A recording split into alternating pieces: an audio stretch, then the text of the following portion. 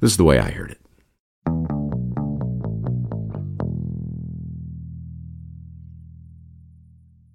When Donald Crouch first encountered Jim in his English class, the aging teacher found a sullen 14-year-old boy deep in a cocoon of self-imposed silence. Donald might have assumed that Jim was bored or disinterested or maybe even backward. Certainly, he appeared to be all of those things. But there was something in the young boy that lit up whenever the subject turned to poetry. It was subtle, but Donald could see a shift in the boy's posture, a quiet but unmistakable enthusiasm that accompanied any discussion of Tennyson or Shakespeare or Chaucer. One day, Donald kept Jim after school and tried to reach the boy behind the stony facade. The problem was soon made clear. Jim stuttered. Not a little, a lot. Donald listened patiently as Jim tried to articulate the humiliation he'd lived with all of his life. Through the stammering and sputtering, Donald saw that Jim had turned to the written word because the spoken word had eluded him. The next day, Donald instructed his English class to write an original poem.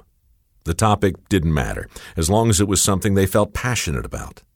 And that is where fate stepped in, as fate often does, this time in the form of a ruby red grapefruit.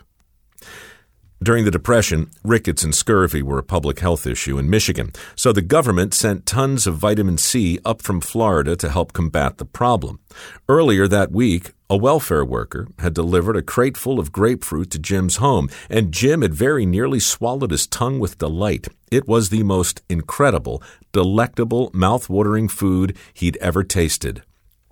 That night, Jim wrote Ode to a Grapefruit, a flowery homage to Epicurean bliss, brought to life by the full, juicy luxury of eating citrus in the dead of a Michigan winter.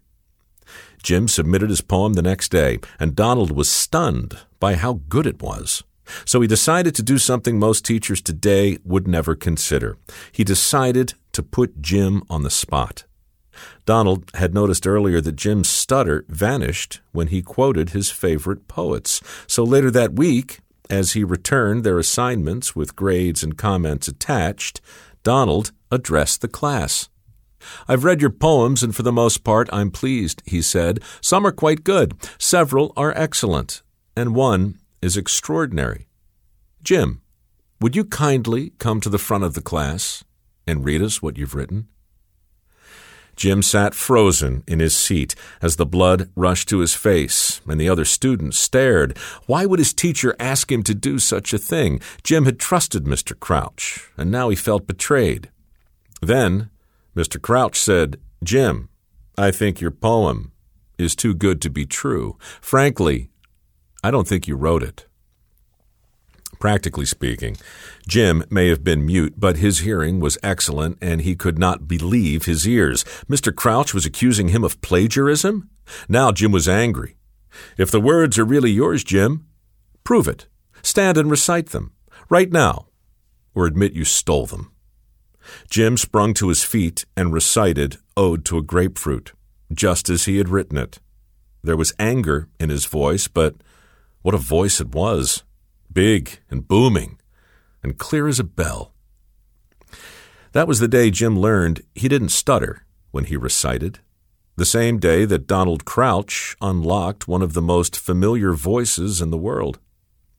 As Robert Frost put it, way leads on to way, and Jim's way was suddenly clear.